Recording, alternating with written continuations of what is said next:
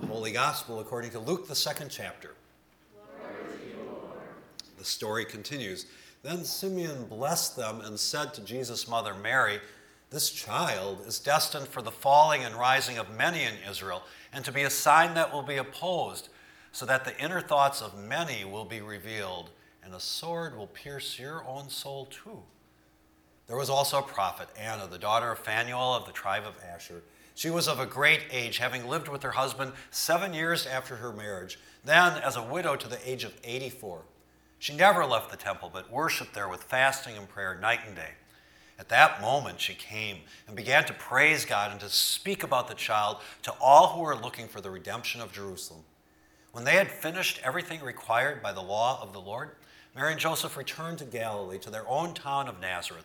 And the child grew and became strong, filled with wisdom, and the favor of God was upon him. That is the gospel of the Lord. Praise to you, O Christ. You may be seated.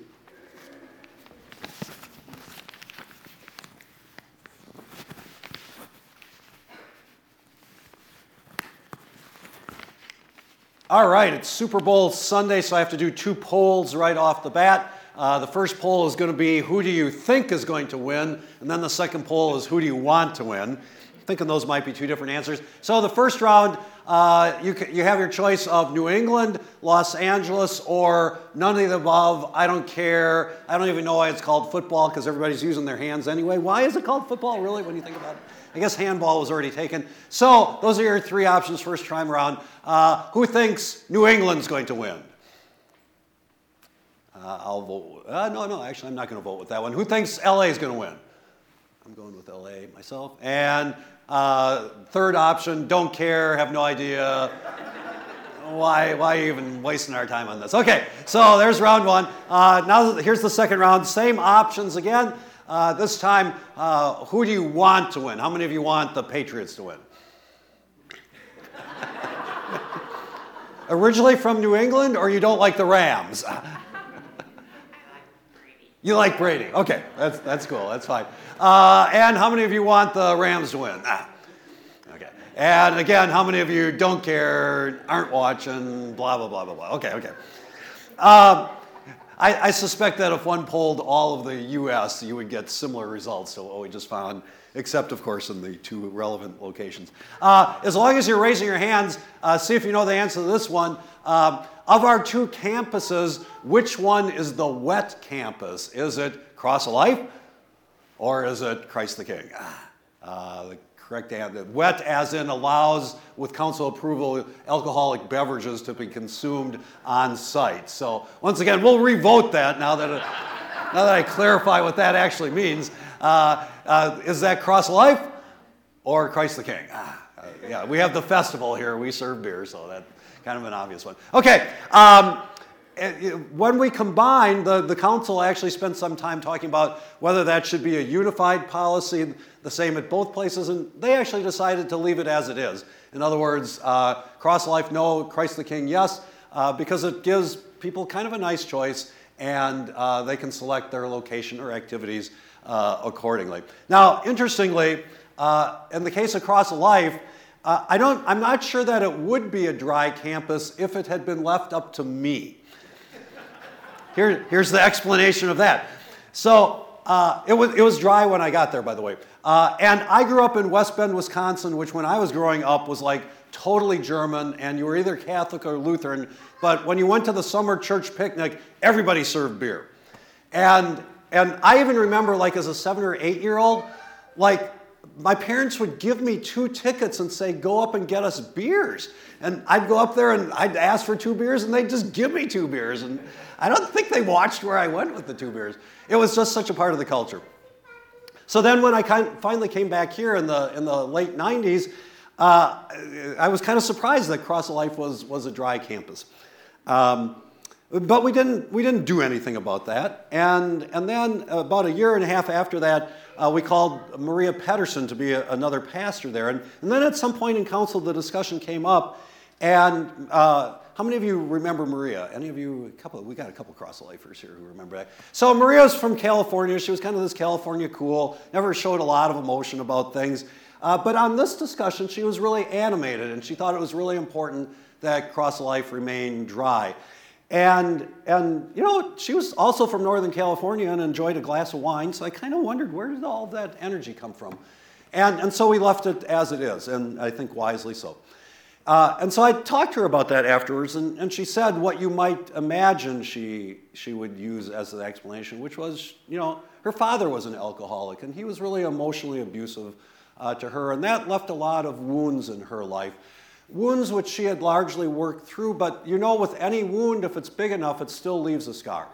And so then those scars kind of impact how you live the rest of her life. But what I thought was cool about what she did in that discussion was, so she was a witness to some disappointment in her life.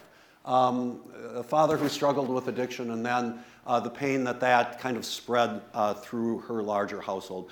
But rather than just be super negative then in her approach to all of that, what I thought she did really well when we talked about it was really be a proclaimer of grace, which was to say, here in this place, we have a different energy and a really good energy and a productive energy. And alcohol is what it is, but we don't need that energy. We have our own sense of energy here, and that's what we should build on. And that's what the council decided to do at that point. I just thought it illustrated something that we face all the time as people of faith, which is there's nobody here who hasn't been a witness to some disappointment in your own life or in the life of your household, or certainly in the life of our world. And so frequently it seems, does it not, that one way we can go in the face of our own disappointments is to be negative, to be cynical, to not really want to solve problems, to just kind of pull back. And sometimes you need to do that in life. But I think most of the time in life, especially with the help of the Spirit, we also can go a different direction, which is to solve problems and to have a sense of hope and anticipation about the future, and as a result, to be able to be gracious people to the people around us, to, instead of inflicting wounds, to perhaps be a source of healing for wounds. So now think about that in your lives a little bit. Who's been a proclaimer of grace to you? Someone who, when it could have gone either way, chose to lift you up, build you up, forgive you, or when you've had the chance to do that to somebody else. I mean, we all know that's life. That is so powerful and so life-giving. The reason I've been thinking about all of that was because of the scriptures we had today. And it's not immediately evident from the scriptures, but they really represent two distinct themes of thought. Really the difference between allowing kind of your future to be determined by disappointment or allowing your future to be determined by grace. So let me tell you about them a little bit, because I think it's really important to know this as part of our history, and that the Bible spends a lot of time thinking about this and doesn't bury either part of the tradition, and is very aware that sometimes people go really negative and sometimes they don't. So Malachi, which was our first reading, is the last book in the Old Testament, but it's not the last one chronologically. It comes from a period of time called the post-exilic period. You all remember that for future testing, right? It comes from the post-exilic period. So in 587 BC, Jerusalem is conquered by the Babylonians, and they haul off about 10% of the population, most of the leadership elite, to essentially be intellectual slaves in Babylon. And eventually the Babylonians are replaced by the next world empire, which is the Persians, and they send all of that 10% back to Jerusalem. That's called the Restoration. But the thing is, the 10% who go back aren't the 10% who left. In other words, all the people who are deported die in exile. It's decades and decades and decades. And so the people who come back to their homeland, but they've never been there. And they come back to the 90% who were there all along, and immediately all sorts of conflicts arise. Because now they all had different traditions and allegiances and ownerships. And that created huge stress within the community. And at that point in the Old Testament, you get two really distinct streams of writing, one of which is a book like Malachi, which is similar to Ezra and Nehemiah. Ezra is one of the saddest books in the Bible. I think it's maybe the saddest. Because part of what Ezra does, he's the priest who's leading the people at this point in their history. He says that the reason Israel has had all of this bad stuff happen to them is because they went after other gods and weren't faithful, which might be true. But his solution to that was to say to Israel, we need to draw in on ourselves and get rid of any outside influences. And so a lot of people, a lot of men had come back from Babylon with Babylonian or other ethnicity wives, not Jewish wives. And so one of Ezra's edicts was, you have to divorce those wives because they're not Jewish.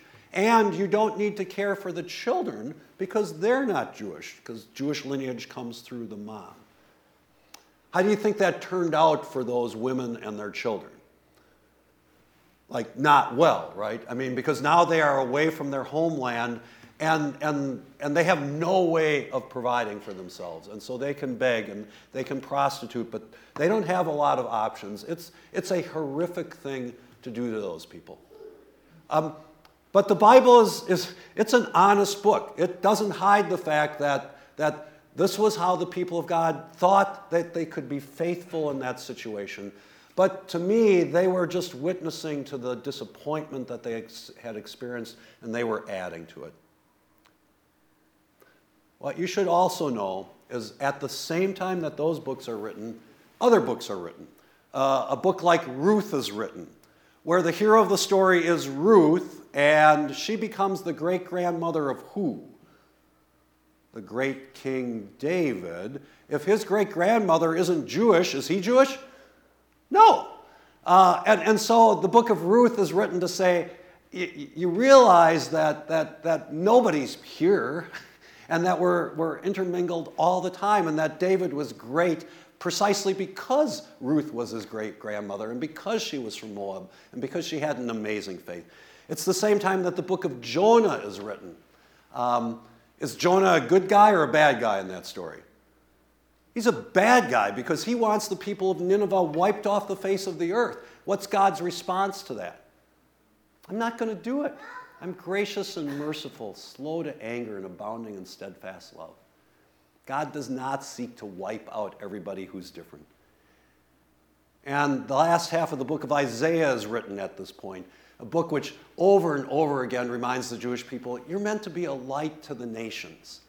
In other words, don't pull in on yourselves, remain open. So within our own scripture, there is this enormous struggle between how you respond to life's disappointments and setbacks. And it's aware that we as human beings at different points in our lives do both. Sometimes we are just kind of prisoners of the disappointments we have encountered.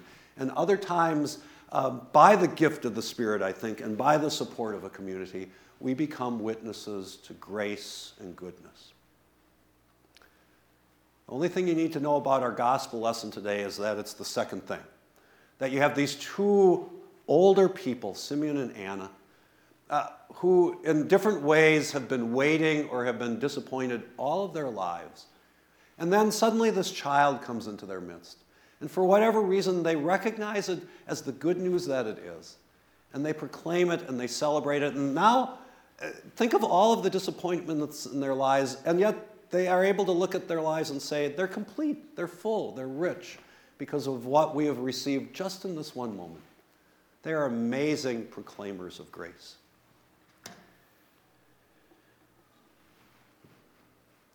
It's just a struggle, isn't it? Every day you kind of have to decide, how am I going to set my mindset towards myself and the people around me? As a congregation, it's a struggle. One of the things I appreciate about Unity Lutheran Church is that people do talk to us and tell us what they don't like and what isn't going well, and as you well should and always should.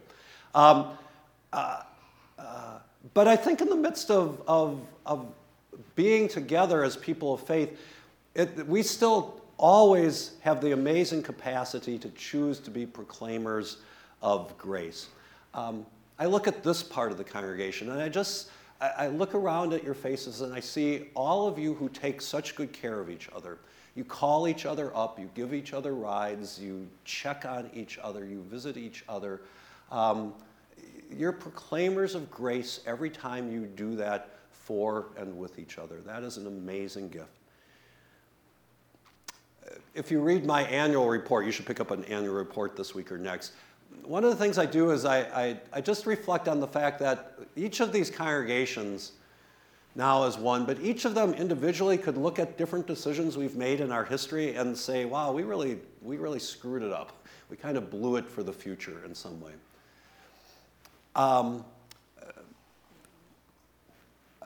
I think you can just as easily say that every decision that these congregations have made allow us now to be who we are and allow us to devote a lot of resources to each other and to ministries beyond ourselves that would never have happened if all the other things we maybe could have done would have happened.